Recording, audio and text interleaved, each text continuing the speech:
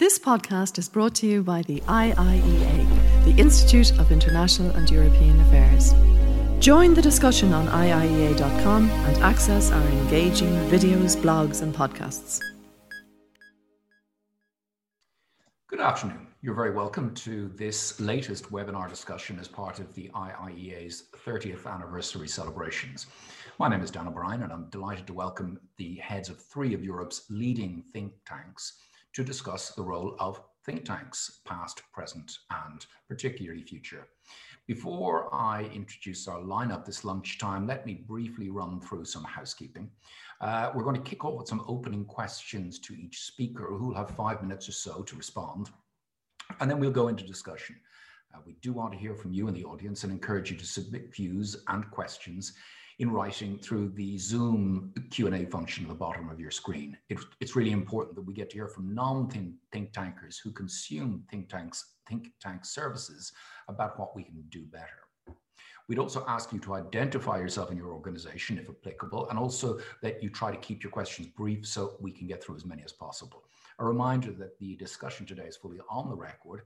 You can also get involved in the discussion on Twitter, and we encourage you to use the hashtag IIEA30. Let me turn to our speakers in alphabetical order.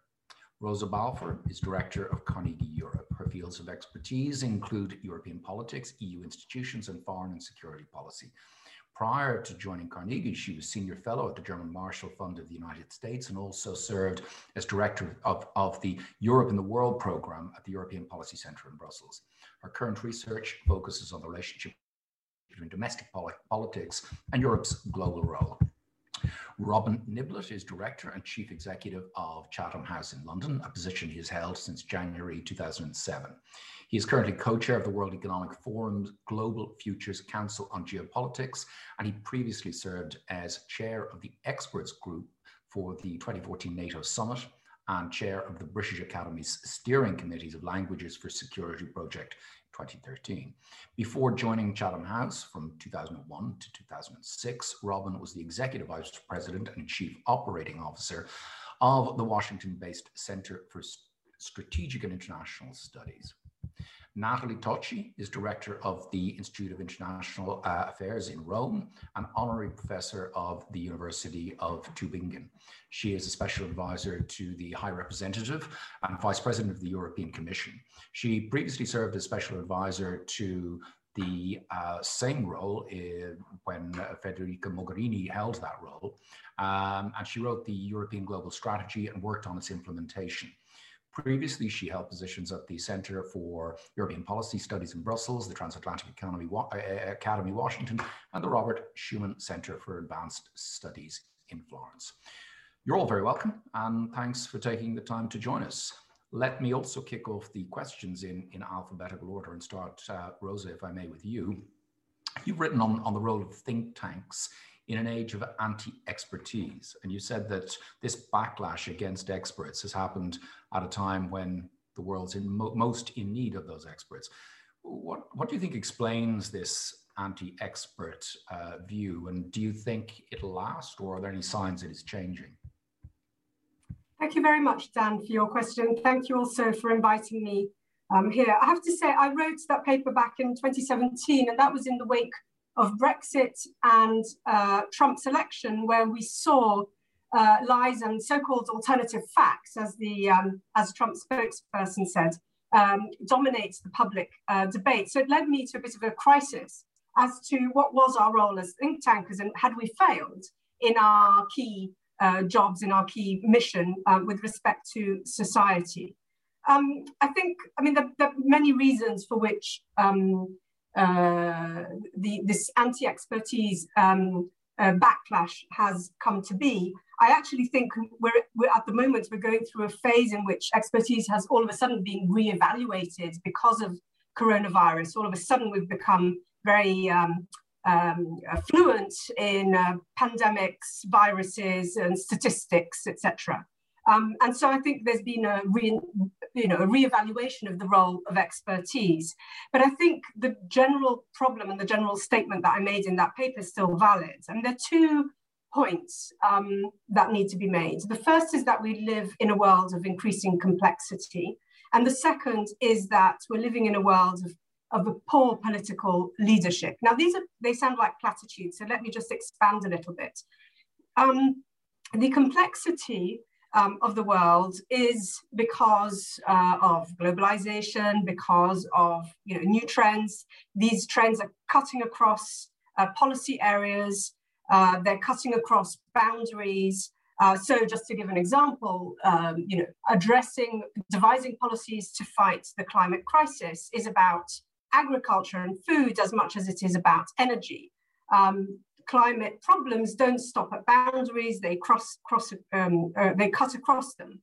Addressing them requires multi-level interventions from the local to the international, and indeed, global governance has become more complex because of this. And they also require solutions that have a time frame that is longer than politics. The big challenges today require intergenerational solutions and policies. And while this world is becoming more complex, and of course add to that the rise of technology, the politics have also been transforming themselves in a way which I would argue is not conducive to addressing complexity. We all know about the end of ideology with the end of the Cold War. And we've seen in recent years very volatile politics in most countries, in most advanced democracies, not all, but in most advanced democracies. Electoral cycles have become much shorter. Politicians' horizons are very, very short term. And traditional party politics are increasingly challenged by new actors, including populist actors that adopt anti-expertise language.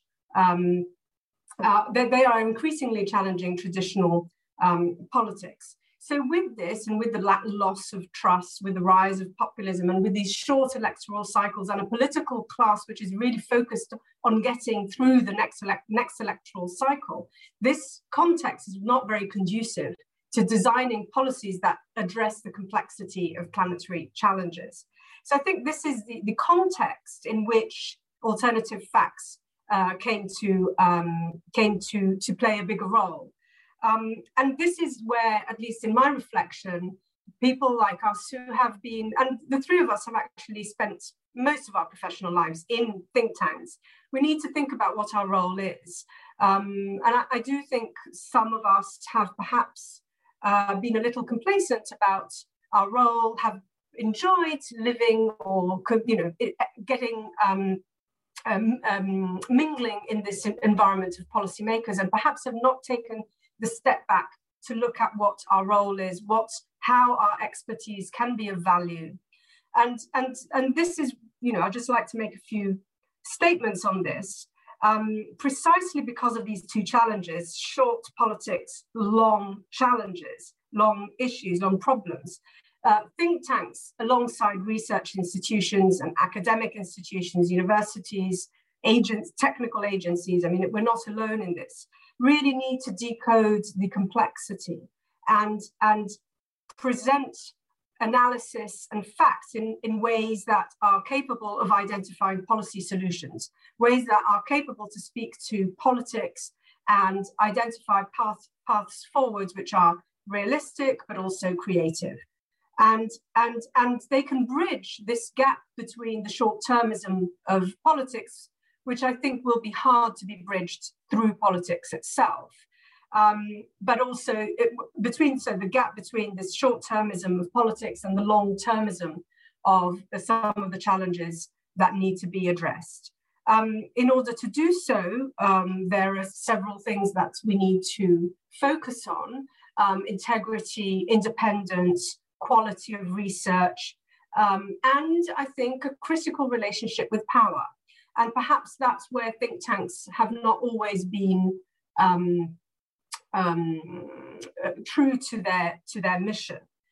We step in the circles of power, we play roles advising, we rely on these relationships also to have information. But when is it that we can step out of the bubble and look at things separately? When is it that we can take an outsider view as to what the challenges are? And I think one of the reasons for which think tanks don't enjoy much trust or much credibility is precisely because they're seen as part and parcel of the elite. And it's important, I don't think we are part and parcel of the elite, but it's important to be true to one's mission and ensure that even from an outside perspective, we do not appear to be part and parcel of that elite. So it's very important to find that balance, which, as I said, is based on professionalism, integrity, and awareness of what our mission is. I'll leave it there for now, and then perhaps we can say more later. Who's involved in the media and has written columns for many years, it was a balance to be struck that, you know, in the media, you can be more direct and critical of power, and that's the role of the media. But think tanks, we're not into kind of gotcha moments with politicians. It's more to tease out information. Is there really that big a problem there? The media does its thing and scrutinizes politicians, and think tanks have a more, let's say, less confrontational role. And sometimes I know that can appear to be a little too cozy with politicians, but is that not really the role of a think tank to have that less confrontational role with policymakers and politicians?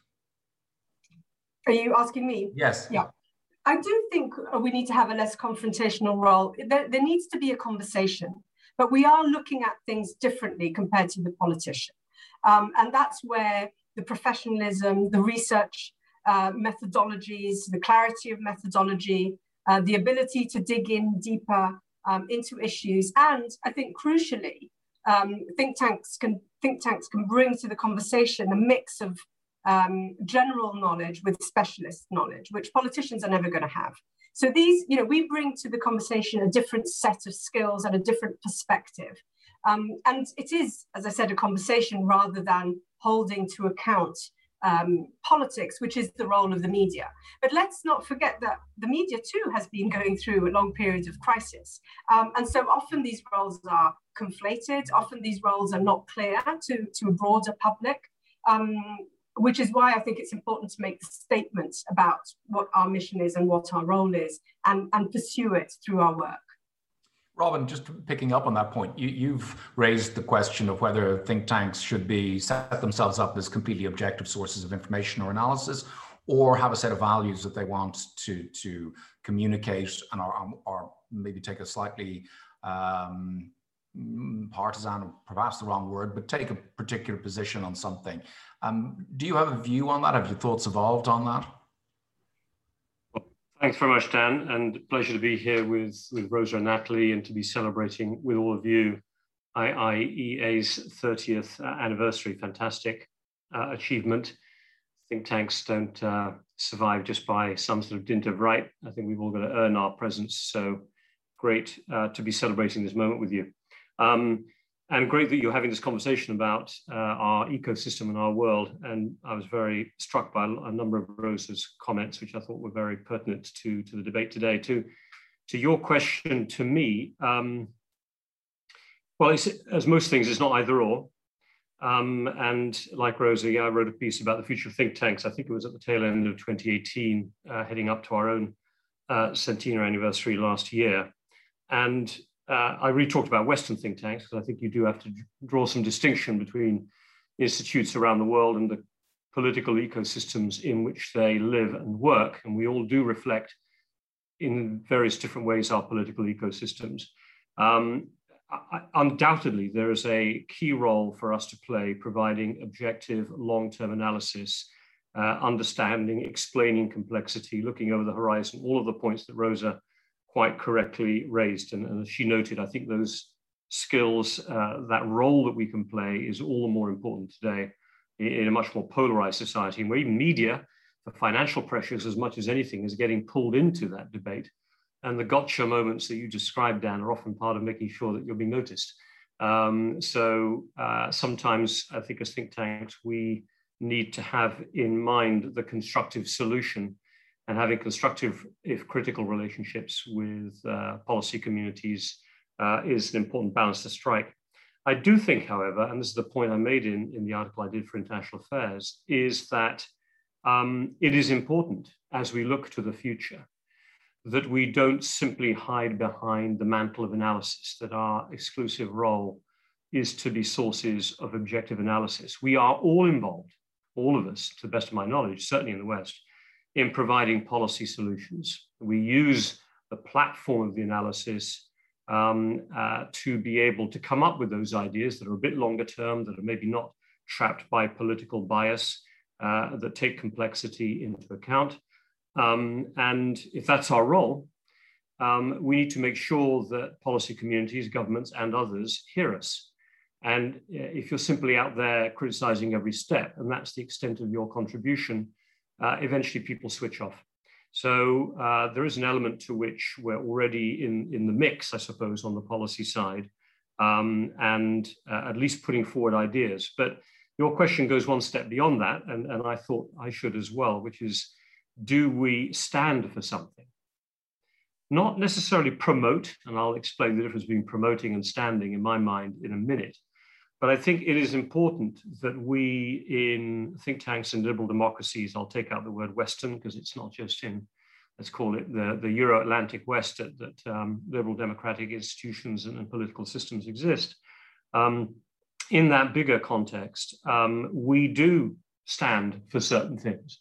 And I think, interestingly enough, there is, as close as I've seen in the post-Cold War period, the emergence of an ideological standoff right now between those governments that give primacy to the role of the state and see citizens as, in essence, delivering to the sovereignty collectively of that state, and that there are collective outcomes that government is responsible for delivering and the citizens then benefit from. But it's a subservient relationship, in essence, for the citizens to the state, to the systems that I've been brought up in, I think all of us have been brought up in, that we exist in liberal democracies, where governments serve the people and serve the citizens. And of course, you want them to be good, you want them to be professional, but ultimately, you want to be able to chuck them out and change them when you need to, and hold them to account.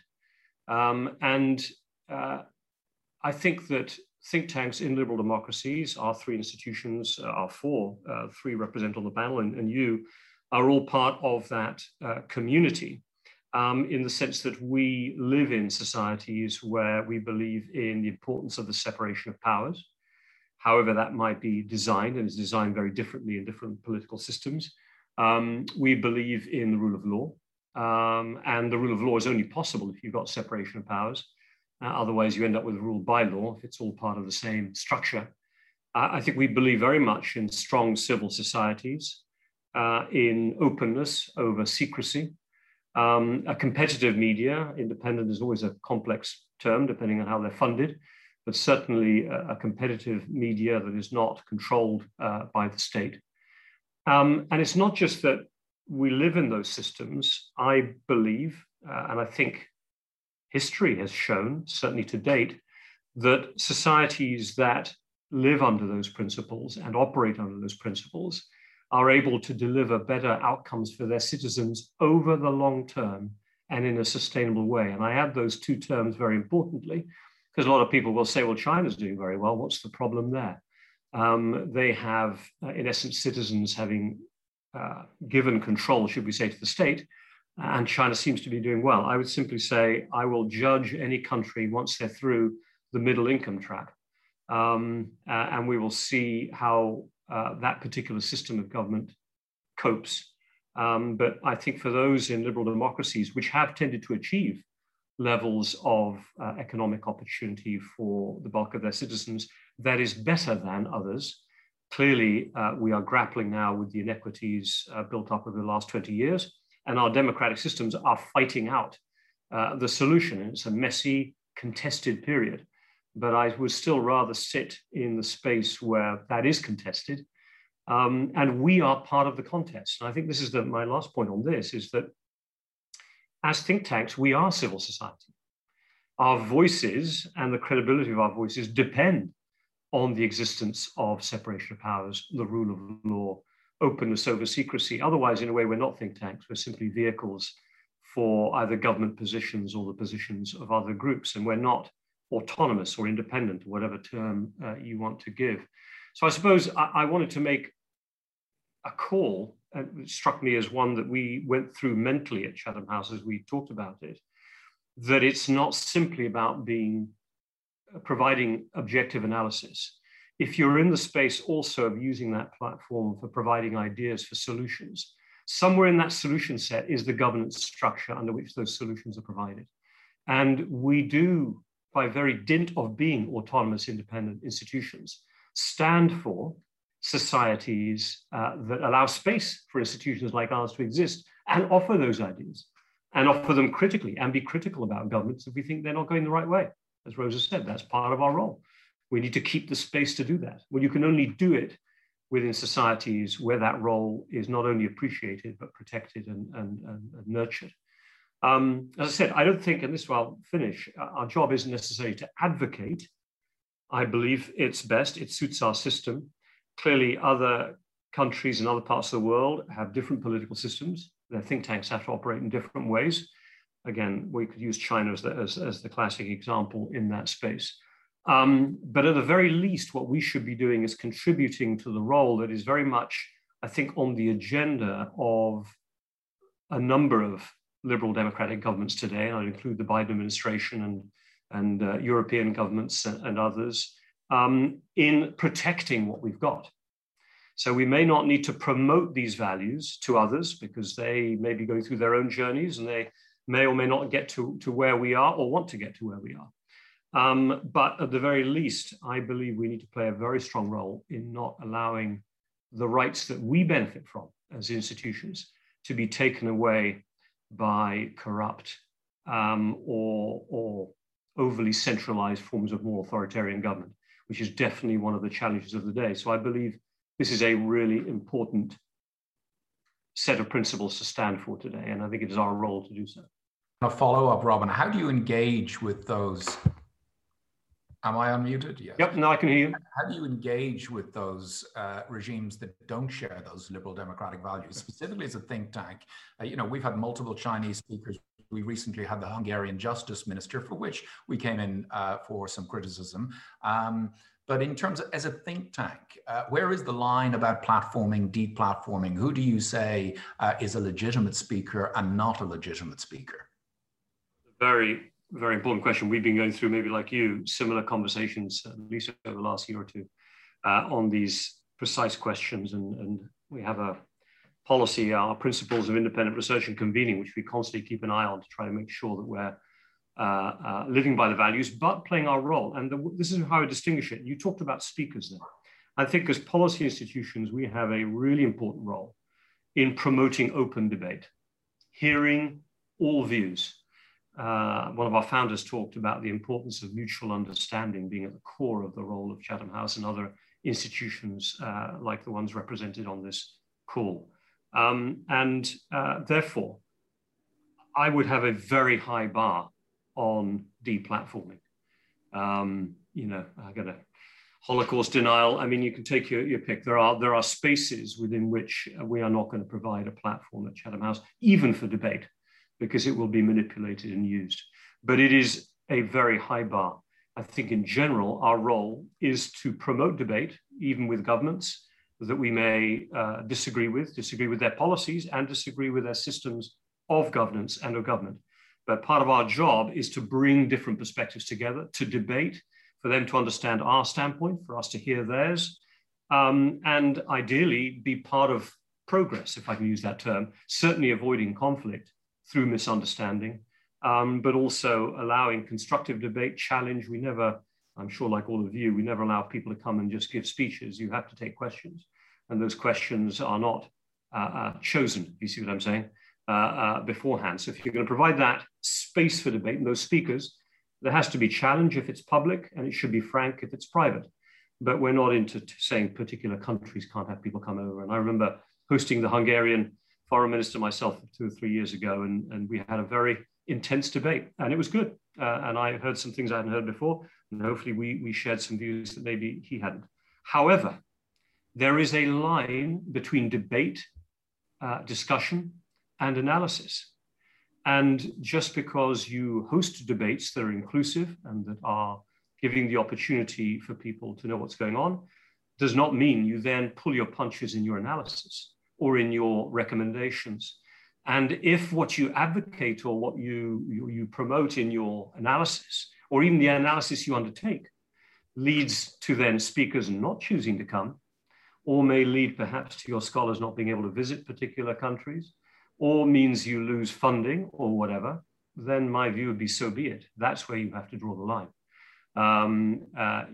Again, I talked about standing. If our point is independence of thought, we're part of civil society, openness over secrecy, all of those elements, as long as you stand true to those principles, you can have an engaged, inclusive conversation, but not compromise the principles at the same time. Thanks, Robin. Natalie, very much continuing that line and talking about specifically one country, the rising superpower, China. Earlier this year, many people or a number of people in the research field in Europe were sanctioned by the regime in Beijing. Could you maybe share some thoughts on how significant a moment that was, what it means for research in Europe on China, what it means for how we analyze the relationship between Europe and China? Well, let me start off by saying that I think that particular incident highlighted some of the broader points that we've been discussing up until now. I mean, that particular incident all of a sudden positioned us as think tanks as being not simply sort of outside observers of the way in which the international system is evolving, but as actors within it. And being actors within it comes with all sorts of rights as well as responsibilities. So, you know, I think in that particular instance, you know, what we did in terms of responsibility is actually rally around, you know, there was a sort of a group of think tanks that got together to express its positions and its kind of opposition to what China was doing. And, you know, it was one of the very rare occasions in which we did so, not simply because, you know, I mean, often it happens that think tanks get together on particular calls on particular subjects. But this was not about something else happening outside. It was something happening to us. And if it happens to one of us, it happens to all of us. So I think it was an important sort of assumption of responsibility of who we are in the system. And therefore, sort of cognizant of the fact that given that we are actors in the system, I mean, this kind of goes back to some of the points that both Robin and Rosa were mentioning. I think it's important to us to reflect more about, you know, who we are and what is it that we can do and what is it that we can't do. And I think that the distinction that Robin was making between sort of standing and promoting was a crucially important distinction. I mean, the truth of the matter is that as think tanks, we cannot exist. I mean, given what we mean by think tanks, we cannot exist in a system that does not provide for certain rights, for rule of law, for separation of powers. I mean, our very identity, I mean, beyond what we may think about, you know, the Middle East as opposed to China, as opposed to, you know, anything, you know, climate, the point is, what are the preconditions, the political preconditions and the sort of value-based preconditions that simply enable us to exist? And when we see that those principles are being attacked, as was in particular the case over this incident, but, you know, I mean, this was coming from outside in countries like, you know, given that we've been citing Hungary, the attacks are coming from inside, and actually one could argue the extent to which this external repression is actually also connected and a quote-unquote source of inspiration for internal forms of repression within liberal democratic countries. I mean, to what extent there is a connection between these things? Not in terms of a direct connection. I mean, I'm not arguing here that whatever China tells kind of Hungary what to do vis-a-vis its think tanks, but in terms of representing a model of government, basically, that is quote unquote, inspiration to autocrats in our own liberal democratic systems. So I think it's important for us as think tanks to sort of sit back and reflect about what is it that this moment is actually teaching us. And I think basically it seems to me that we've been moving through 2, possibly now 3 different stages. So, you know, once upon a time, we lived in the world of, I mean, to go back to some of the words that Robin was mentioning, a promotion. I mean, we lived in our nice, wonderful international liberal order in which, indeed, you know, as think tanks, we didn't necessarily, I mean, in fact, it's not our role to promote, you know, promote in the advocacy sense of the term, specific policy solutions, but indeed we more broadly promoted, I mean, we were part of that soft power, in a sense, apparatus that liberal democratic countries basically had and used. And so it was really about, in a sense, spreading those norms, those values externally. We then went through a phase where I think, you know, sort of Rosa and Robin's contributions, I mean, their written contributions, were really embedded in a phase in which, you know, there was this kind of rude awakening to the fact that, hey, you know, we used to think that these values were not questioned. Yes, there was a questioning of different policy solutions, and that was the space within which we debated and provided expertise. And I mean, that was kind of, in a sense, kind of working within the confines, the value-based confines that no one really questioned. No one questioned that democracy was a good thing. No one questioned that human rights and international law were kind of good things. And, you know, we had different ideas as to, as I said, you know, what to do about different policy questions, but within that same, that same mental space, if you like. All of a sudden, there was this kind of rude awakening to the fact that, hey, you know, what we thought was unquestioned actually started being questioned. And that was the stage in which we entered into this phase of protection, as Robin was mentioning, which initially, and I think, and I'll come to China, which initially was really articulated as, and I think it still is to a large extent, as a threat from within. It was the kind of, you know, the rude awakening with Brexit and Trump and, you know, Salvini and Le Pen and Orban. I mean, it was the sort of rise of nationalist populism within the West, if you like, that all of a sudden put us, if you like, as think tanks in a completely different condition than the one that we were in basically pretty much, you know, for the duration of our existence. Because even if obviously, you know, we've gone through, you know, various stages of change in the international system, and in particular, if you like, Cold War and post-Cold War, but we always lived within that space in which those values were not questioned. All of a sudden, the questioning was coming. It was coming from within. And so we started as think tanks also engaging far more actively in different kind of activities. All of a sudden, it was not only about writing policy papers and providing policy advice. It was this huge investment in communication, in education. I mean, we have all become sort of, you know, far more media savvy than we were.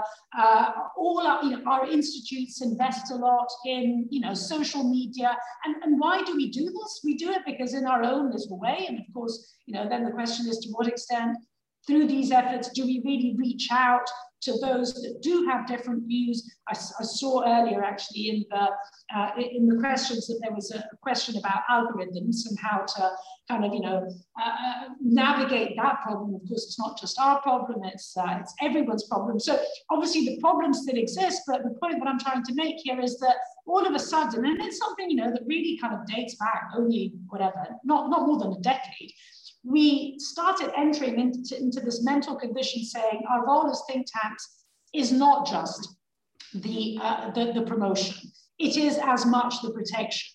And we have to protect because this is what we stand for. Again, using some of Robin's words earlier. I think now, and here I come to the China point, we're kind of entering a third phase in which the protection and the promotion actually sort of come together. So yes, there is this this question about the threat from within. But yes, indeed, we're increasingly cognizant of the fact that there is a threat coming from outside. I mean, in the way in which the international system is crystallizing, and without wanting to sort of, be too simplistic here, in a sense a bit a la Biden, of democracies versus autocracies, but it is true that there is something there. And obviously there is a big fat gray zone in between. But then part of the competition, quote unquote, is that of seeing what can be done to ensure that that gray zone, made of the Indias and the Turkeys and alas, of the Hungaries and Polands of this world, if you like, tilt more or come back more towards one side or the other. And so I think in this kind of world, what we will have to learn increasingly how to do as think tanks in a structural way is do the protection and the promotion at the same time. And these two things cannot basically exist without one another. And also do so, and here I'll end with the point that Rosa was making, cognizant of the role that we play. I mean, this idea of kind of, sort of the speaking truth to power, if you like, argument. And I don't think there's a silver bullet solution to this, because I do think that in many respects, we are part of a certain establishment. And so, the point is, where do you draw that line between what you are and you, in a sense, you are almost proud of, because it goes back to this question of values. So there's nothing to be shy about. But in fact, I would say almost we have to be very open about it, because indeed in the past there was almost less of a need to do so, because everyone kind of adhered to those values. Now that those values are challenged, I think that we have to be very open in terms of being explicit about what we stand for. But of course, cognizant of the fact that there is a potential trap there. And which is why I think that the way to navigate this, the trap meaning, in a sense, ending up in kind of just speaking to ourselves and, sort of groupthink and, all of the, and the algorithms, because obviously they also concern us as much as they concern others. And so I think that the only way to navigate it, impossible as it is sticking to the last point that Robin was making. So the idea of being open to debate from everyone, so long as obviously everyone excludes those that obviously advocate, I think, violence in every shape or form.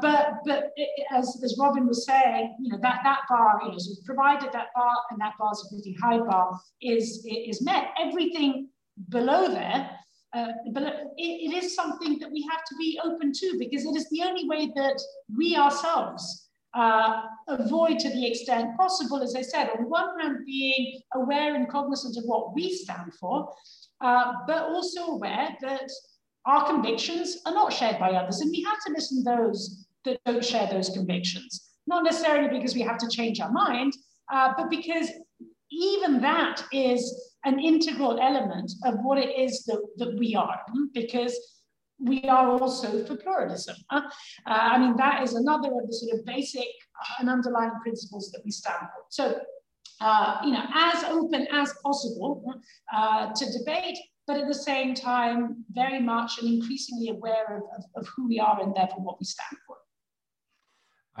Beginning to think that maybe a panel of people who were involved in think tanks before 1989 might be an interesting idea. And I'm guessing that nobody here none of the panelists today was working for a think tank during the last Cold War. Natalie, just to follow up with you specifically on China, it's not really possible to have a debate with anyone close to the Chinese state or anyone who lives in China, for fear of, the person is constantly concerned about what they might say and the repercussions for that. And from the scholarly position in Italy or in Europe, can you really call yourself a China expert if you're not sure you'll ever be allowed back into the country, or that if you say something that will prevent you getting visas to go back? How much of a difficulty does China is an exceptional case, really.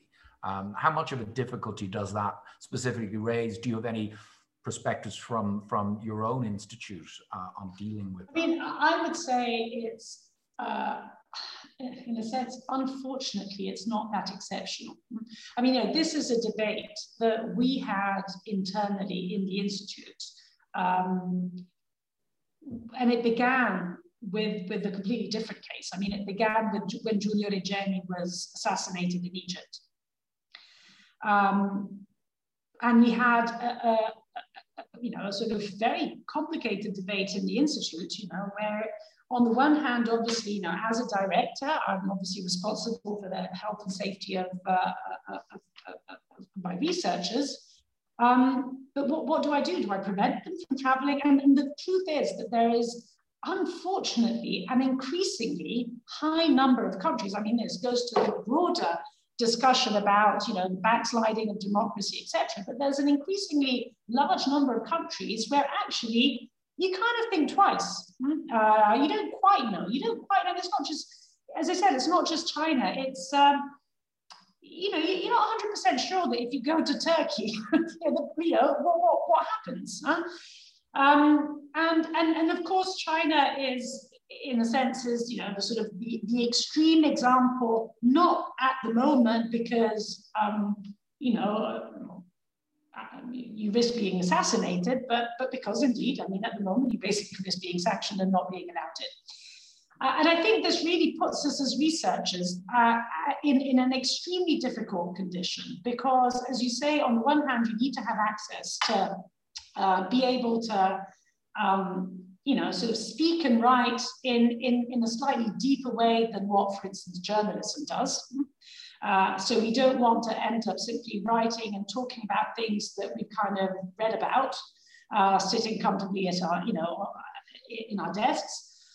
On the other hand, obviously, we want to make sure that we are free. I mean, it goes back to this point about values, and therefore are free to sort of speak and say what we think.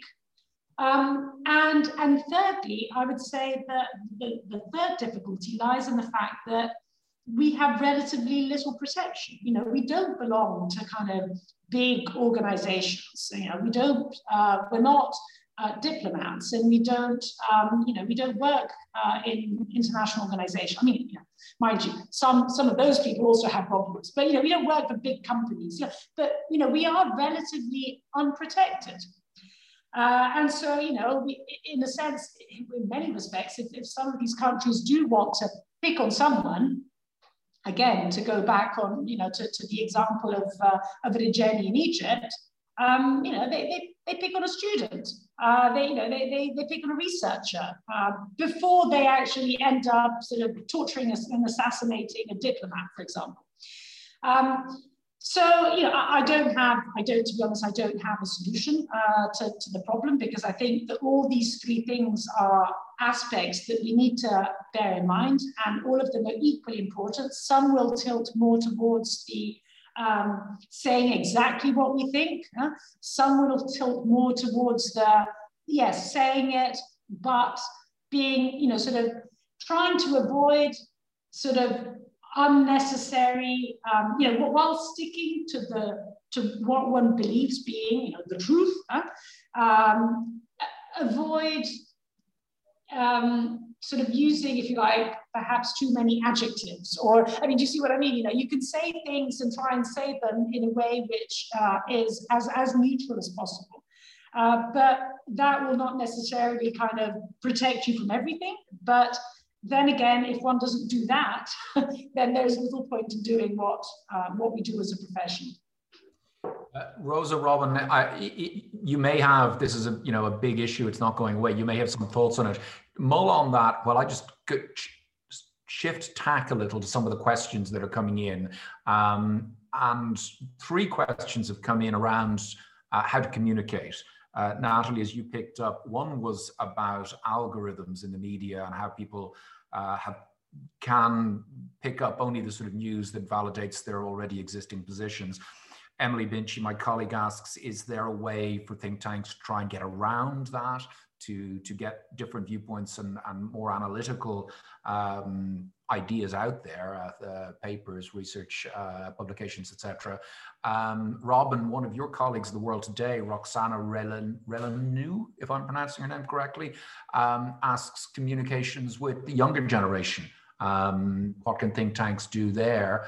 And Brendan Walsh mentions podcasts. Again, he asks about how ideas can be communicated to people, those expert views to an audience that sometimes may not be that interested in them. Thoughts, folks, on how you have changed your communications, what you think you can do better? Rosa, start with you.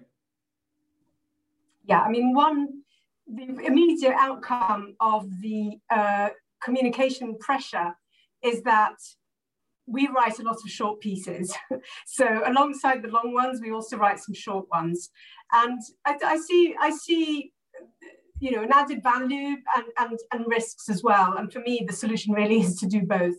The added value of writing short pieces is that really forces one to go to the hardcore. What is it that I'm saying, and who am I saying it to? And then you can tweak your argument depending on the audience. But obviously, if you writing shorter pieces, and if you're contributing also to the media stream through opinion pieces, you're actually going out there, putting yourself out in the debate.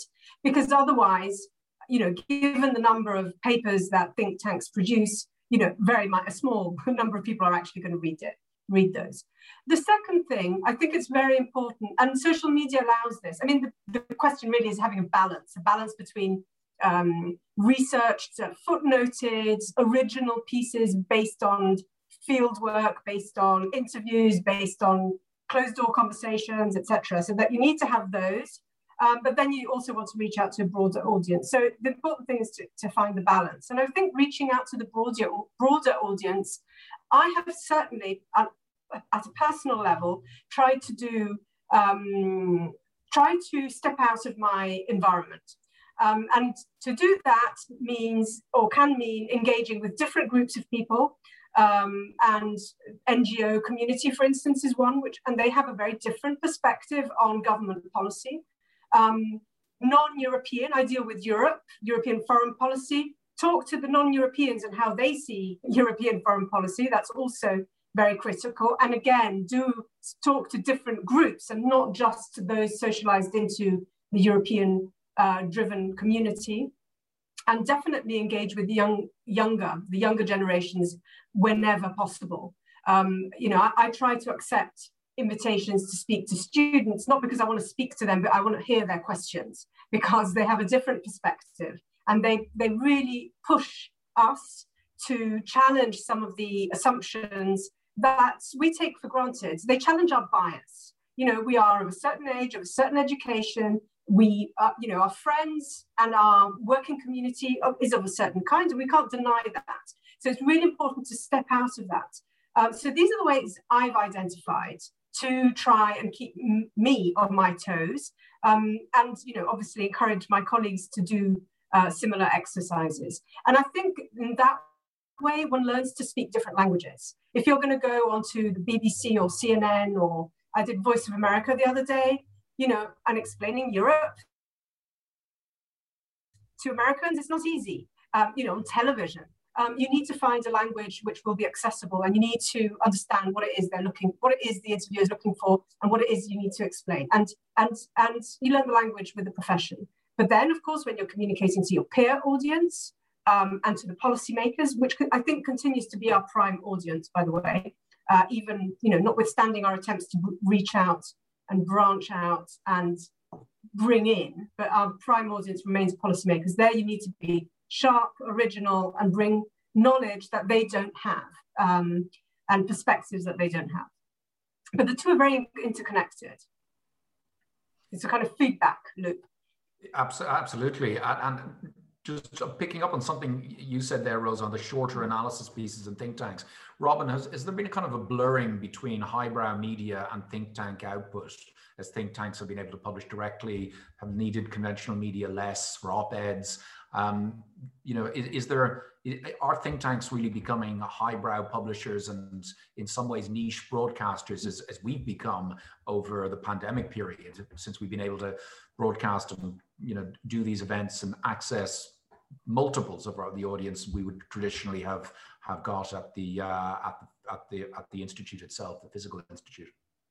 I think it's a good point.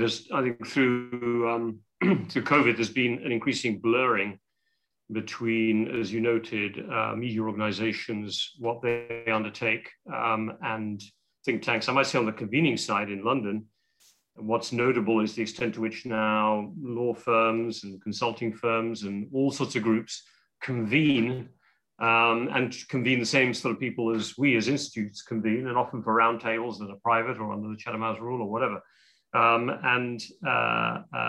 You know, a lot of the media organizations now run conferences. The conferences then provide the content is then put into the newspaper, you know, so there's a lot of blurring that's going on in that sense. I think some of the think tank short pieces and let's call them news long reads are definitely overlapping. I do find reading our own stuff and that of my sister institutions, colleague institutions, I find that actually generally we go a little deeper. There's less need to source constantly from others and then pack together. You can have a view from a person.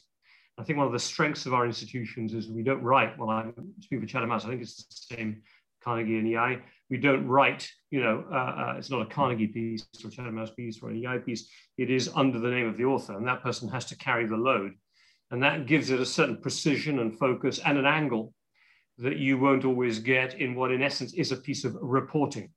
And that distinction between reporting and bringing a whole variety of views together to sort of create a hologram of the situation and one person's insight, I think is an important distinction. We've got to hold on to it, in addition to what Rosa said about still providing that really sourced, detailed analysis. And by the way, of course, second point, that sourced detailed analysis, a project that was done over a year or 6 months or researched over time, means that when you come out with your expert comment or your two-pager, it is off the back of that deep knowledge. It isn't the thing you were sent over to write the article quickly on this issue or that one.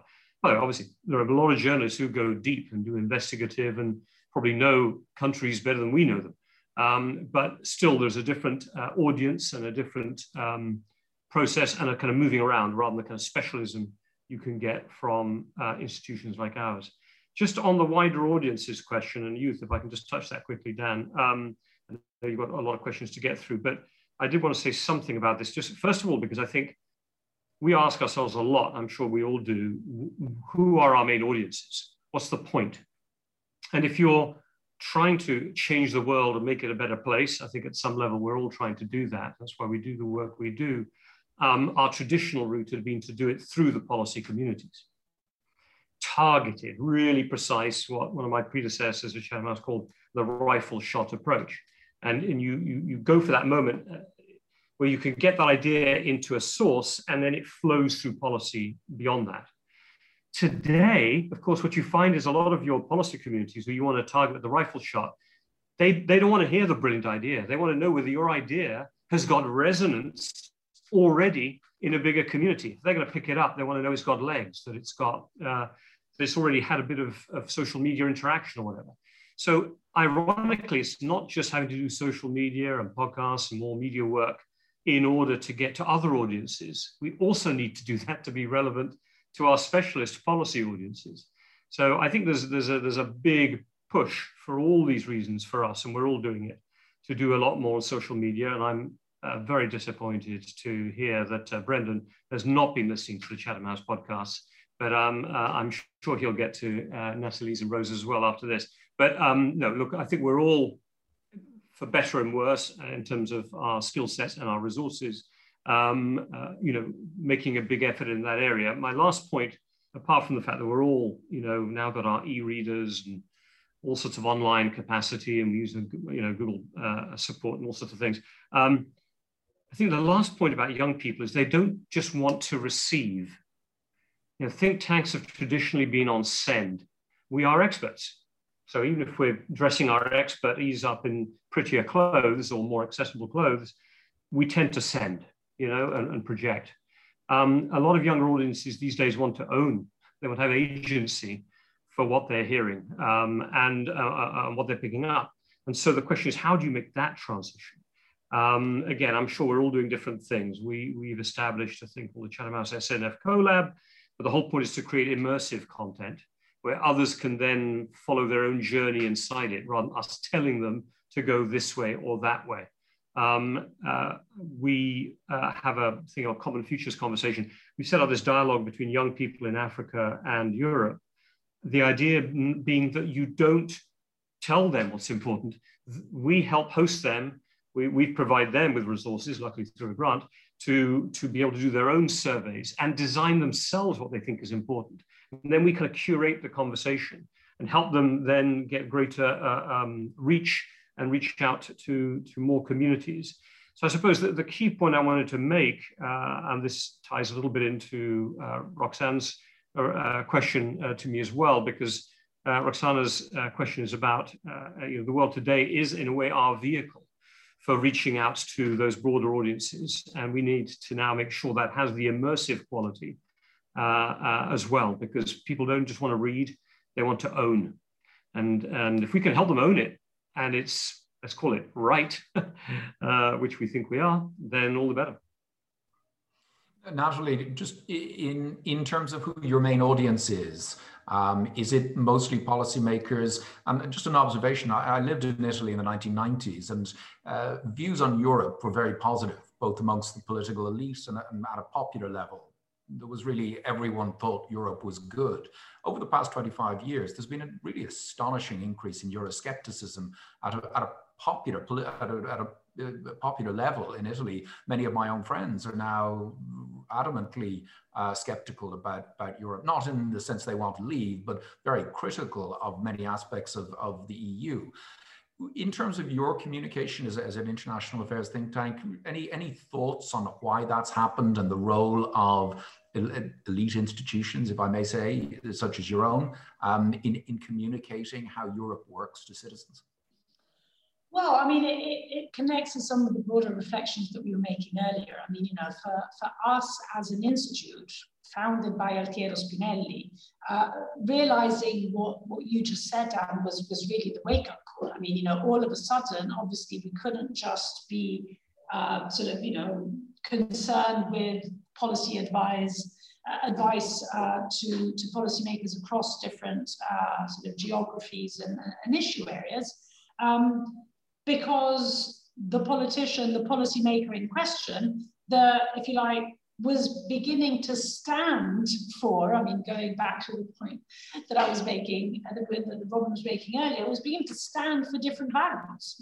So it wasn't just the sort of Euroscepticism that was coming bottom up, it was as much coming top down. I mean, for us, obviously, the sort of big trauma was at the time of the government between the Lega and the Five Star Movement. And that was really, if you like, the major wake-up call that made us really kind of realize that indeed our audiences had to change. They had to enlarge. And so this is why, in a sense, I think, and this kind of brings me to the communication point that I wanted to make, I think one needs to do everything at the same time. You need to engage in different, for instance, social media platforms. Why? Well, because we know that different social media platforms are used by different age groups. And so you can't do Twitter and not do Instagram, you kind of have to do both because you're talking to, just to give an example, you're talking to different audiences, which means that you have to talk in a different way. You can't do social media and not do, if you like, sort of traditional, if you like, not sort of national or international media. And this is why we've become far more active on television, national, international, radio, than we were in the past. And we sort of track the way we do it. Of course, do we know how much impact this has having? I mean, this is always the million-dollar question. No, we don't know. And it's extremely difficult to get a sense of the influence that you actually have. But at the same time, I think that this also passes through an element, if you like, of trial and error. So I think that we are all sort of navigating through this phase in which we kind of know what we want to do. So we know, for instance, that we want to reach out more to the younger generations. And so sort of Robin was citing and Rosa was citing some of the initiatives that they're doing. We've launched our EI Prize that is really aimed again at sort of listening, to go back to a word that Rosa was mentioning, listening to them more than talking and speaking to them. And listening to their ideas and trying to bring them into the conversation. We've opened up our membership for a category of younger members that obviously, I mean, not that it costs much, to be honest, to be a EI member, even if you're an adult, but it costs less if you're under 30. So, I mean, in a sense, I don't know. So, we've obviously, we're sort of launched our podcast series, and we don't know how many of these things are, going to work in the long term, what really has traction, what does not, because I think, we have all been doing this for relatively little. I mean, our institutions, you're 30 years old, we're a little bit older. Chatham House is a bit older than us. But so given that we're all kind of relatively old, we've been doing this communication stuff for, 10 years? That's not much. So inevitably, there's an element of trial and error in all of this. But I think that to the extent that we realize now that it's a fundamental element of what we do that does not and should not detract from the research side, which is obviously what our beating heart will always be, to the extent that we manage, as we're doing today, kind of exchange thoughts and notes as much as possible, because we're all in this kind of, as I said, trial and error phase, then I think, sooner or later, we're going to gradually get it increasingly right, because we're not getting it wrong now, but I'm sure we can do increasingly better moving forward. And you're mentioning there, Natalie, of the reduced fee for younger people. A colleague reminded me to say that we have free membership for younger people. Fantastic, even better. Important to get that across. Look, we're past 2 o'clock, so just to finish on a couple of things. One question came in on Brexit, the role of think tanks. Robin, you have to take that one, I think. Rosa, you mentioned integrity, independence at the beginning. There's a question here about the optimal revenue model for think tanks so that they can maximize their independence and have that, ensure they have the speak truth to power function. Maybe throw that one to you to conclude. Robin, Brexit, Chatham House, thoughts on how you handled that over the past half decade? Yes, well, painful. Kept us busy, but actually it was the classic example about, do you serve as a forum for debate, and how do you distinguish that from what you write? One of the letters I had to deal with was from a group of quite senior individuals who took me to task for Chatham House having lost its independence during Brexit. And I wrote back making the point that we hosted Nigel Farage as well as Tony Blair, as well as Chris Grayling and Amber Rudd and all sorts of people. We'd taken all the views, we'd challenged them, we'd mixed them, etc. But I said, when it came to writing and what people wrote what they believed, and they analyzed what they analyzed. And the suggestion that was made to me that we should be publishing some positions on the other side, because otherwise we were not being independent, struck me as a complete misunderstanding of what independence is about. The BBC got accused, as I'm sure some of you know, of this wonderful phrase, balance bias. Yeah, when you do a bias towards balance. Some people say but other people say. And our job, whether it's on climate change or something else, isn't to say some people say this and other people say that.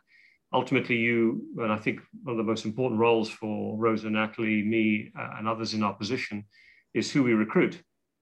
And then the culture you set within the recruitment, and to give people the space to pursue their intellectual knowledge and curiosity, and not be telling them obviously what to write, but making sure you're picking people who aren't coming at things from a polemic standpoint. So I would say it was tough. I think there is the big question about, do we reach out to all communities? I think this came up in one of the earlier questions, Dan, and I thought it was a very interesting point, because we keep thinking, how do you engage, I get asked this question, how do you engage more people who think differently, in Chatham House's work? And again, my thinking is, if it's differently with intellectual curiosity, I'm all for it.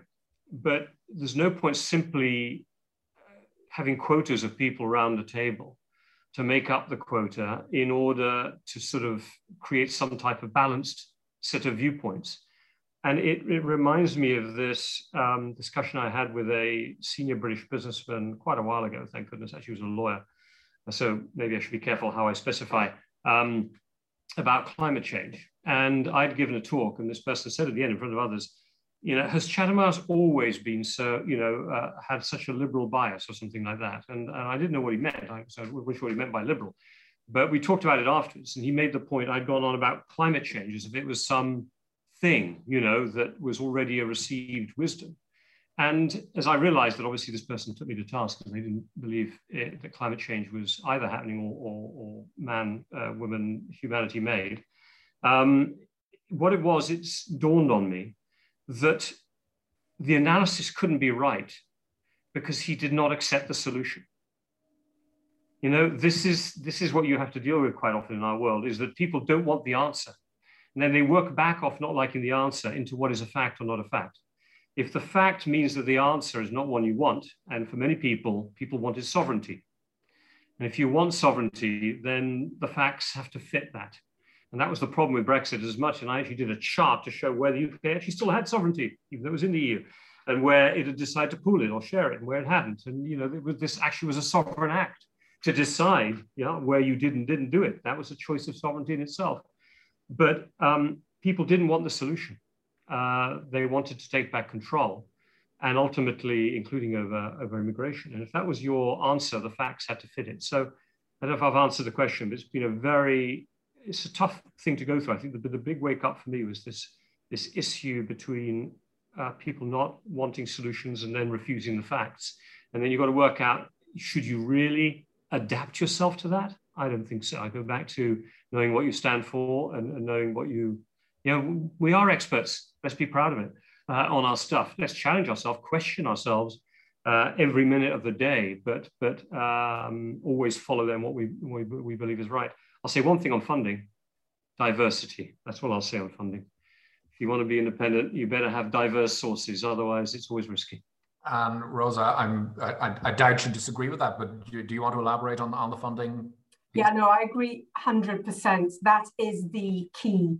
There have been quite a few investigations, rumours, issues about funding from governments, about funding from the private sector. It's very important that the funding model is diversified. So I think YAI and Chatham House are both membership-based, for instance. It's important that alongside that, you also have different sources so that you're not hostage to your members, which is a very remote possibility. But similarly, based in Brussels, research funding from EU institutions, yes, it's critical, absolutely. Our lives depend on it because we have 3-year-long research projects which few other donors provide, but it can't be the only one. It has to be accompanied by a mix of sources. And this is the part of our jobs, which I think probably most of us hate, right? But we have to do it. It means that we have to speak to the private sector, we have to speak to the public sector, we have to speak to foundations, investigate all the possibilities and make sure that the actual model is diversified so that we can't be subject to accusations of being biased, of being, paying lip service to certain companies, or be confused with lobbying. And again, and in Brussels, there are quite strict rules on lobbying, and they write down, if you go and visit an official, your name is logged, and then it's open to the public. So one can easily be accused of lobbying. So it's absolutely critical that the diversity is in the model and not just on the projects or the area. Thank you. Look, I think we're 10 minutes over the hour, so I think we might wrap it up there. Before thanking the panelists here today, let me just remind people of the final few events we have for this 30th anniversary week. Tomorrow we have a two-hander with the Finance Minister and President of the Eurogroup, along with the Chief Economist of the European Central Bank. Then in the afternoon, we have both the French Foreign Minister and Europe Minister together. And finally, on Friday, we have the Chair of the US Congress's Ways and Means Committee. And that'll bring our week to a conclusion. Let me thank our three panelists today for a very open, frank, insightful discussion about the role of think tanks and their own organizations. Certainly those of us at the Institute have found it useful to share those thoughts, and I hope you have too, those of you who consume what we at think tanks do. Let me give the final word to Tony Brown. Tony was one of the people who brought about the Institute 30 years ago, along with Brendan Halligan, the founder. He mentions that Brendan's vision of a think tank was informed by his knowledge of two think tanks. That's yours, Natalie, through, as you mentioned, Altiero Spinelli. Both Brendan and Altiero Spinelli were members of the European Parliament, and Brendan knew him from there. And his other vision of a think tank came through yours, Robin, through his contact with William and Helen Wallace, who were giants of your organization. So look, thanks to all three of you again, and for everyone who's tuned in, wishing you all a good afternoon. Thank you. This podcast is brought to you by the IIEA, the Institute of International and European Affairs. Join the discussion on IIEA.com and access our engaging videos, blogs and podcasts.